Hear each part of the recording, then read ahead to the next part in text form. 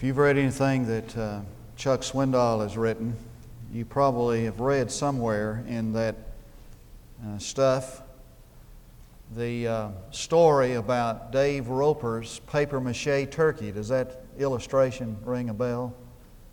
Dave Roper was is an attorney in the city of Dallas in a large law firm in downtown Dallas. And they pull a lot of practical jokes on each other in his office down there. Everybody's always pulling some kind of prank on someone. And Dave is the worst, and so one Thanksgiving, everybody in the office ganged up on him, and they made this papier-mâché turkey. And they weighted it so that it weighed about 15 pounds and put it in a butterball wrapper and froze it. And they had this party, on Wednesday afternoon before everybody left for the Thanksgiving holidays. And they presented this turkey to Dave in a paper sack just at the end of the party, and everybody dismissed. For some reason, he was going to leave his car downtown in a parking garage and catch the bus home, and he was leaving on a vacation down to the Bahamas or somewhere for the Thanksgiving holidays. He was riding on this bus home. This guy got on, sat down beside him. He was just downcast and forlorn and just so despondent. And the guy started telling him this sad story that he had a family, 5 kids, and no job. And he'd been out all day all over Dallas looking for a job. He was hungry. And Dave was saying to himself, now, what the heck, I don't need this turkey. I'm going on a trip, and this guy's hungry, and he's got a family and 5 kids. It'd be just about enough for him for Thanksgiving dinner. And so he had made up his mind that just as he got off, he was going to give this, not embarrass him or anything, but give this turkey to this guy. And so at his stop, as he got off, he said, oh, by the way, let me give you something here. He said, I'm going on a vacation. I don't need this. And he gave his turkey to this guy. Now, to make a long story short, Tuesday when he got back to work, everybody in the office, they were just waiting for him. They were all snickering and laughing and wondering what happened. Well, he didn't know, he had a papier-mâché turkey. So they asked him, finally, they just couldn't stand it any longer. Somebody said, well, how was your turkey? And he didn't want to tell them that he didn't eat it. He gave it away. So he said, oh, it's great, man, I loved it. And they're thinking, what is this? So it just kind of diffused their joke. Actually, the joke was on the poor guy who somewhere in Dallas was thinking, that is absolutely the cruelest man that I have ever met in all my life. I give him this sad and true story, how we're starving to death, and the turkey gives me a turkey. And the moral of this story, a true story, is this, is that you cannot determine a person's heart in a one-time encounter. That is, you cannot determine a person's heart by the initial impression. Now the Lord doesn't want us just to disregard, discernment. And He's not, in the business of proliferating blind love in any way. But what James is struggling with here is the matter of dealing with people by the initial impression. By what you see on the outside, you see. Now there's some basic principles that govern the matter of snobbyism or snobbishness or whatever the word is. And I want us to look at those principles. The first principle in verse 1, if you're following in your worksheet, and I hope you are, the statement is this: my brothers, don't be partial. In other words, faith and Christ and partiality are incompatible. Listen to me. There are some things that just don't go together. Fire and water, and light and dark, and water and oil, and Christianity and partiality. They just don't go together. They're just incompatible. And the statement here is an imperative statement. Really, the translation is, stop showing partiality as though it were already happening. Now, I know what some people, are prone to say, well, now, being snobs and having a snobbish attitude and showing discrimination and partiality and being prejudiced, that'll never happen in the church. It is happening in the church. And James is not saying, I'm warning you, be on guard lest this kind of thing creeps inside the fellowship of the church. He's saying it's already being practiced in the church and it needs to stop. And the time is no different. As a matter of fact, what he says, as he used this term, the glorious Christ, is that Christ is the true glory, and the Christians should be the last person who is impressed by the sham glory of status. I'm going to confess to you that I'm just afraid that snobs are found more in the church than anywhere else. Now notice how he defines this, how he gives the meaning of this, favoritism. What does that word mean? When he said don't show favoritism or discriminate, it's a word that comes from two words. And the two words are to receive by face, and that is to welcome on the basis of the physical appearance or how you're dressed, to welcome on the basis of the outward appearance. And this word is only found 3 other places, and all 3 places it refers to God, and what it says is that God never really ever welcomes somebody just on the basis of the outward appearance, on the basis of the face. He just doesn't do that. I suppose that one of the most life-changing books I've read lately is a book by Warren Wiersbe called The Integrity Crisis. I've referred to that book often. It really shook me to my toes. And in this book, he talks about the integrity crisis that has developed in modern Christianity, and he makes this list of what he calls evangelical substitutes. That is, instead of reaching out in evangelism and caring, we've substituted certain things. And I want to read what he says. It's kind of long, so settle in here and hang in. At the top of the list, I think, is the church's desire to be accepted and approved by the world in general, and important people in particular. In recent years, we've sought the applause of men, not the approval of God. And too many ministers have depended on Christian celebrities, quote, end quote, to get the attention and the support of God's people. It used to be that the 3 most important things for success in our meetings were that people be filled with the Holy Spirit, burdened for souls, and ready to give God the glory. But then it became necessary to have famous people on the program. You remember? That's so true. Such as Hollywood stars or prominent athletes, well-known entertainers, all of whom were expected to say some good word for God. It's doubtful that all these famous people were really saved. We're probably only using our organizations to promote themselves, and now we look back and count the casualties. A.W. Tozier calls this the Wheaties approach to evangelism. Just as you should eat Wheaties because John Jones eats Wheaties, so you should be a Christian because John Jones is a Christian. This approach is ideal for a society like ours that worships success and has confidence and testimonials. However, when the emphasis is on the fame of the witness and not on his or her faith in Christ, something is bound to go wrong, and it has. We've discovered that these people were only celebrities to admire, not heroes to follow.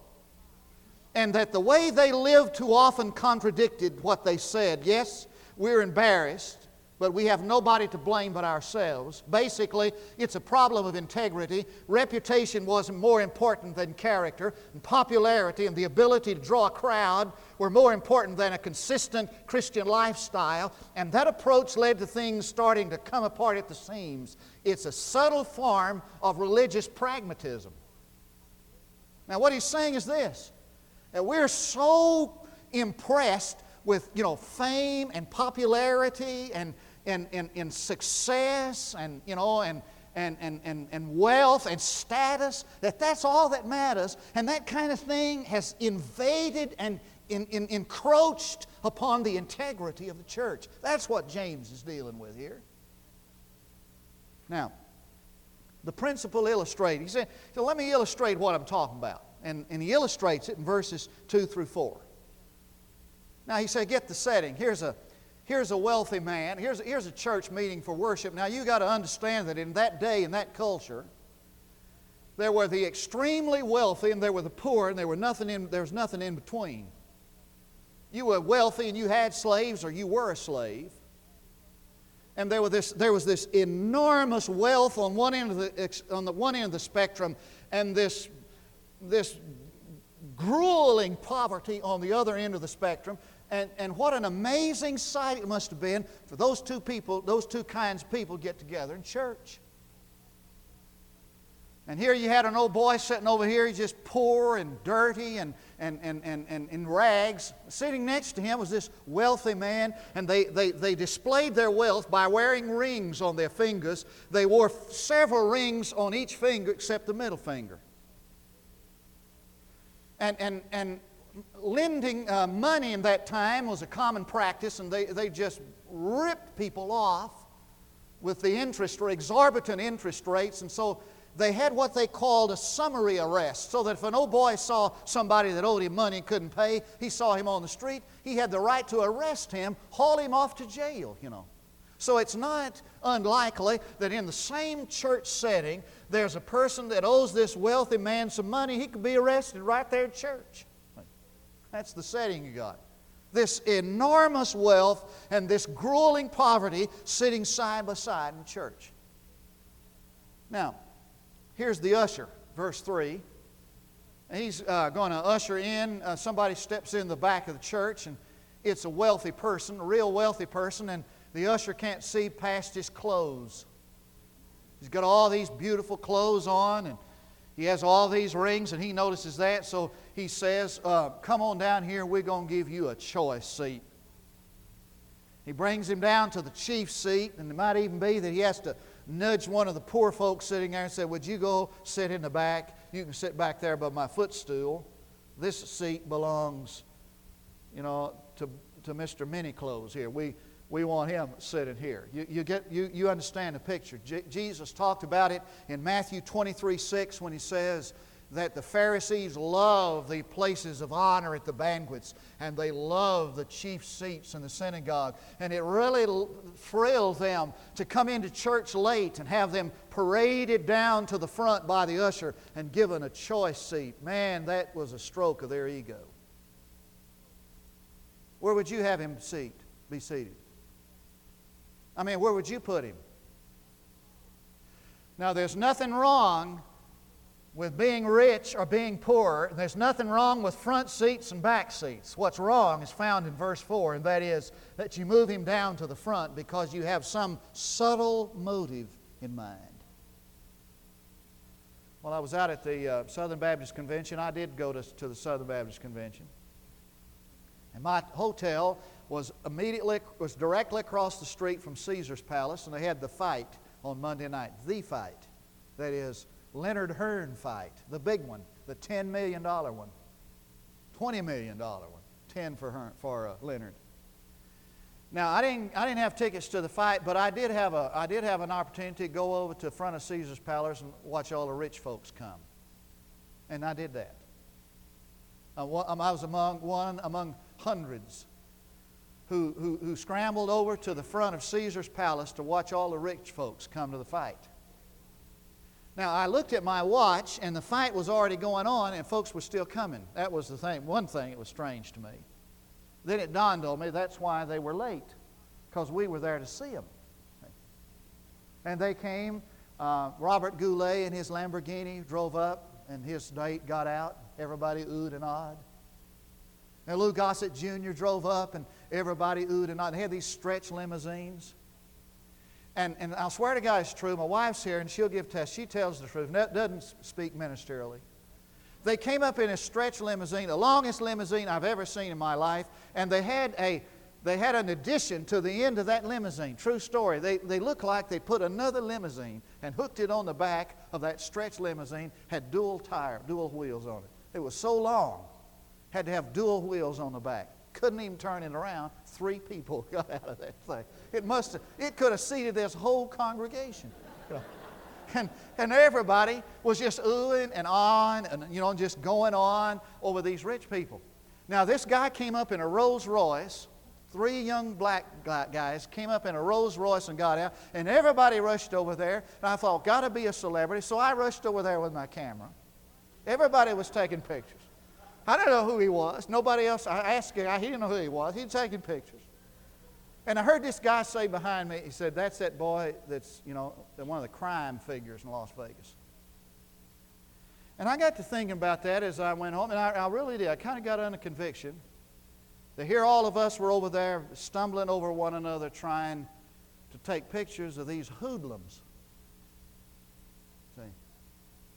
And we were over there trying to, you know, we were welcoming. It's just this madhouse of people over there just oohing and awing over these absolute thugs.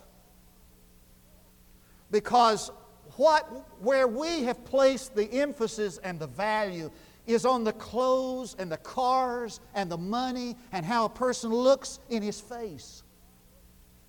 What kind of body they have. What kind of clothes they wear. How many rings they've got. And if they can ride in a stretch limousine that has dual tires on the back. And if you think you're not as guilty as the people in James, or I'm not as guilty as the people in James' day, you're just fooling yourself. And you say the reason why it's so bad, and it is bad, it's bad with young people, it's bad with adults, that the folks, the real people are the slim rich. And I'm neither. That's why I'm upset. He said, and the motive, he said, is that there is an evil motive. Now, why do they bring him down and put him on the front seat? Perhaps for what they can get out of him. One of the greatest books, one of the most influential books of this century is a book by Martin Buber. If you went to the seminary and took religious philosophy, you had to read his book. It's a long religious, he's a Jewish mystic, it's a long religious poem called I, Thou. If you read it, you know what it's about. He says that people operate in this life on the basis of I, Thou, and I, It relationships. The I-thou relationship is that I see you as a human being of worth and value. If I operate on an I-it relationship, I see you as a thing to manipulate. I see you as a thing to disregard or discard. I see you as a thing that's just about as important to me as this wood and this pulpit. You see what I'm saying? And he said this whole world operates on the basis of I see you as a human being created in the image of God with worth and value no matter how you look and no matter how you dress. Or I see you as a thing that I can use and manipulate. And you're with me, and so I'm important when you're with me. So what if an old boy came into this church in overalls? And what if he came in here barefooted? And what if he were dirty? Or what if he's black? Or what if she's divorced? True story. I was out visiting in this town, a divorced lady, and she's telling me, she said, now if we came to your church, do we have to sit at a certain place? I said, what? She said, well, do we have to sit in a certain place? I said, of course not. Sit anywhere you want to if you can wrestle the old folks out of their common pews. She said, well, she said, I went to a church in this town. Thank God it isn't a Baptist church. She said, I went to a church in this town, and they knew I was divorced, and they said I had to sit over here. You remember hearing Rebecca Pippert tell about that large evangelical church in Portland, Oregon? And it was packed out, wall-to-wall people one Sunday morning. And in walked a street person. Didn't have any shoes on, had cut-offs, long, stringy hair, and he stunk. And somehow he got past the ushers and came on down to the front. Just before the preacher started to preach. He came right down the aisle and sat down, not on the front pew, sat out on the floor, right in front of the preacher. Now that upset most preachers. And he said every time the preacher said something, it was really meant something, it was amen, he'd say. He's getting with it. Now here's this long-haired street person, smelled, no shoes, cutoffs, tank top, sitting right there. Well, it's time for the usher to move into action. So way back at the back, the head usher, kind of an elderly gentleman, stood up. Had on a beautiful suit, $100 shoes. Here he sits, shouting amen, right in front of the preacher, right where he's getting spit on, right there. And this big church, carpet aisles, cushion pew, packed out, the church of Portland with all the right people. So here comes this usher. He's going to come down. Here's this guy sitting down here. So the usher, not wanting, to make a big scene, he comes down around and he walks over to where the guy is sitting on the floor right down in front of the preacher and sits down beside him on the floor and starts chiming in amen with a street person. You wonder why that church was packed out wall to wall every Sunday? You don't have to guess why. He belonged there. And the rich head usher in his fine suit and black and $100 shoes belonged with him, sitting down on the front seat right in front of the preacher. They belonged together. Where would you sit him? If he came in your church, you see. That's the principle illustrated. How is the principle explained? Now, he says there are 3 reasons why prejudice is wrong. If you're still in the notes, if you haven't passed it all the way down to the end of your pew with a little letter about what you're going to do tonight. You still got one. We're at theologically. Why it's wrong? For theological reason. Because of a theological reason. Look at verse 5. Let me read again. He says, look at this. He says, listen, my beloved, did not God choose the poor of this world to be rich in faith and heirs of the kingdom which He promised to those who loved Him? Theological reason. Prejudice is inconsistent with God's method of doing things. Are you listening? Are you hearing that? Prejudice is inconsistent with God's method of doing things. He didn't choose the rich of the world. He chose the rich and the poor. Now, you got your book, you got your Bible handy? I want you to turn back to the book of 1 Corinthians. Theologically, I'm going to show you how God did it. 1 Corinthians chapter 1, and I want to start reading at verse 25. 1 Corinthians, listen to this. But the foolishness of God is wiser than men, and the weakness of God is stronger than men. But God has chosen, verse 26, for consider your calling, brethren, that there are not many wise according to the flesh, not many mighty, not many noble. But God has chosen the foolish things of the world to shame the wise, and God has chosen the weak things of the world to shame the things which are strong. That is, just as it is written, let him who boasts, boast in the Lord. Over in the, and I won't have time to read it, we're running a little late, chapter 6, verse 9, he talks about all the liars and the homosexuals and the perverts and the infidels that are, in the church. And he said, and such were some of you. The way God has chosen to do His work is through the base and the small and the insignificant. Second reason, it's just logical. Look at verse 6. He said, you don't find poor people dragging you into court, do you? You find these rich folks doing it. The poor man doesn't do that. You say, you're exalting nobility, and it's nobility that's your chief enemy. And you say, you're taking these hoodlums and you're making heroes out of them and worshiping these guys. Is that logical? Is it logical? To worship and almost idolize the people who are destroying the very fiber and the heart of the country? Does that make sense? That's what we do. And he said, then there's a biblical reason. Verse 8 is the biblical reason. He says, because of the royal law of love. Look at that with me, verse 8 again. It says, if, however, you're fulfilling the royal law according to Scripture, you shall love your neighbor as yourself. He said, how can you say that you love your neighbor as yourself if you're discriminating against him? You ever read the book Black Like Me? It's a book written by a man named Griffin. He had every characteristic of a black person. He had dark skin and he had curly hair. He looked just like a black person, but he wasn't. But during the height of the segregation movement and the integration movement down in Alabama and Mississippi, he went down there and posed as a black person, wrote this book, Black Like Me.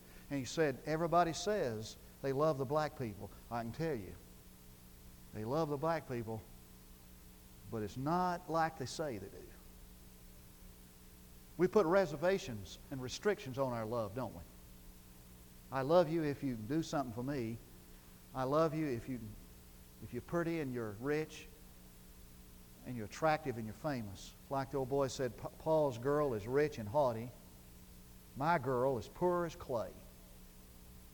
Paul's girl is young and pretty. My girl looks like a bale of hay. Paul's girl is smart and clever. My girl is dumb but good. But would I trade my girl for Paul's? You bet your life I would. I mean, love, you got to draw a line somewhere, right? I mean, we put these reservations and these restrictions on love.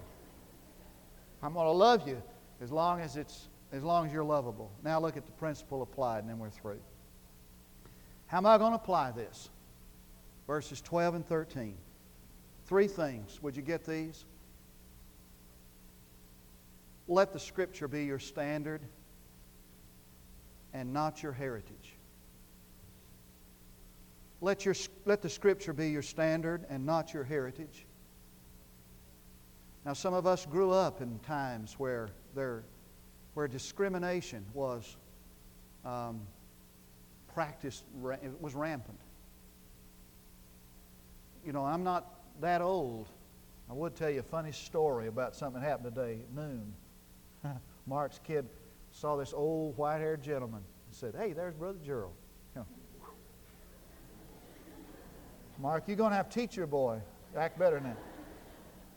Some of us, I'm not that old. Some of us grew up in a time where discrimination was rampant. I lived in a town where there was a white school and a black school.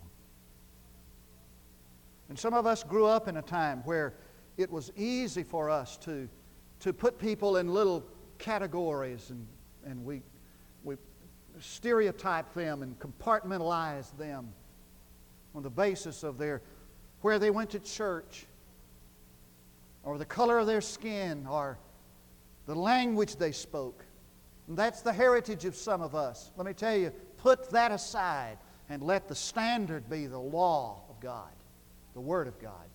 In fact, if you want to hold literally to the text, he's saying, let Jesus Christ, the glorious Lord, He's the one who has the glory. Let Him be the standard. You just do like He did. He sure didn't show any discrimination.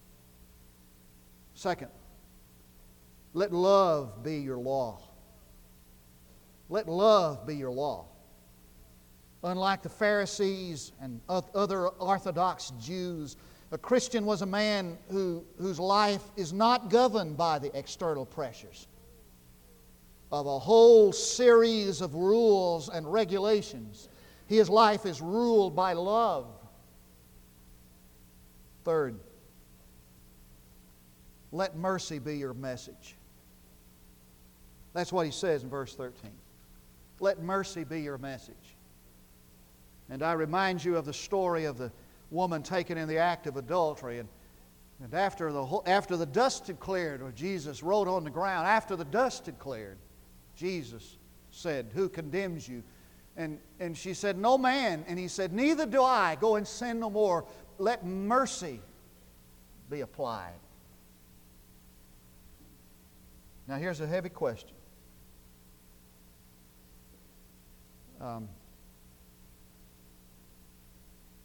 Are we as concerned about reaching those folks that come down here and line up on Friday morning?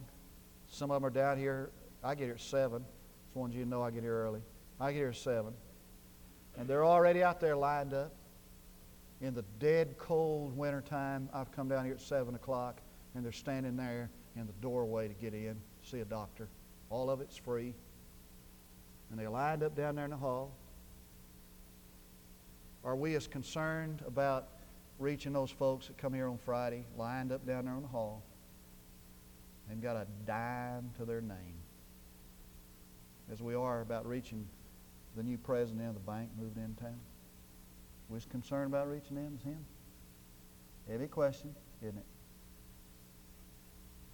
And that big old obese, grossly obese girl that broke my heart, that I shared with you several months ago in a series of sermons, that I see walking away from the campus of Durant High School alone, so obese. Are we as concerned about getting her in the youth choir as we are the cheerleader just moved into town? Heavy question. And when it comes right down to it, when they come in standing at the back needing a seat, where do we put them? And where we put them is on the basis of where they are right here. It's the truth. I'm as guilty, and more so, than everybody else here. Brethren, stop showing favoritism. Let's pray.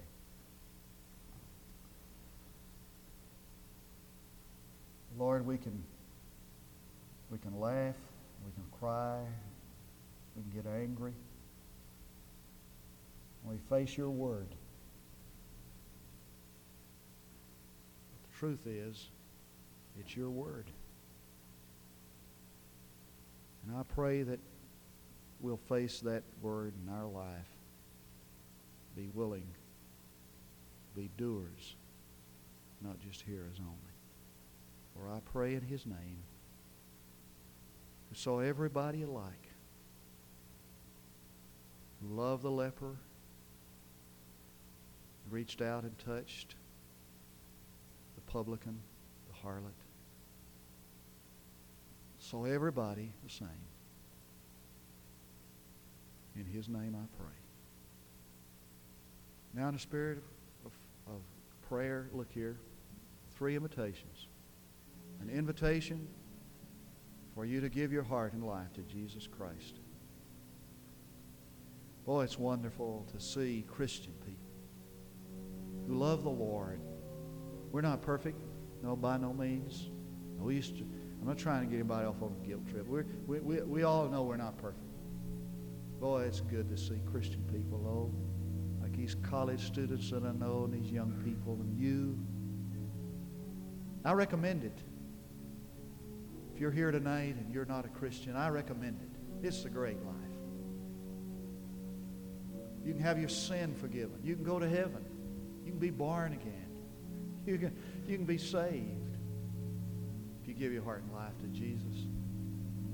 Transfer your confidence, struggles that you have over to Him.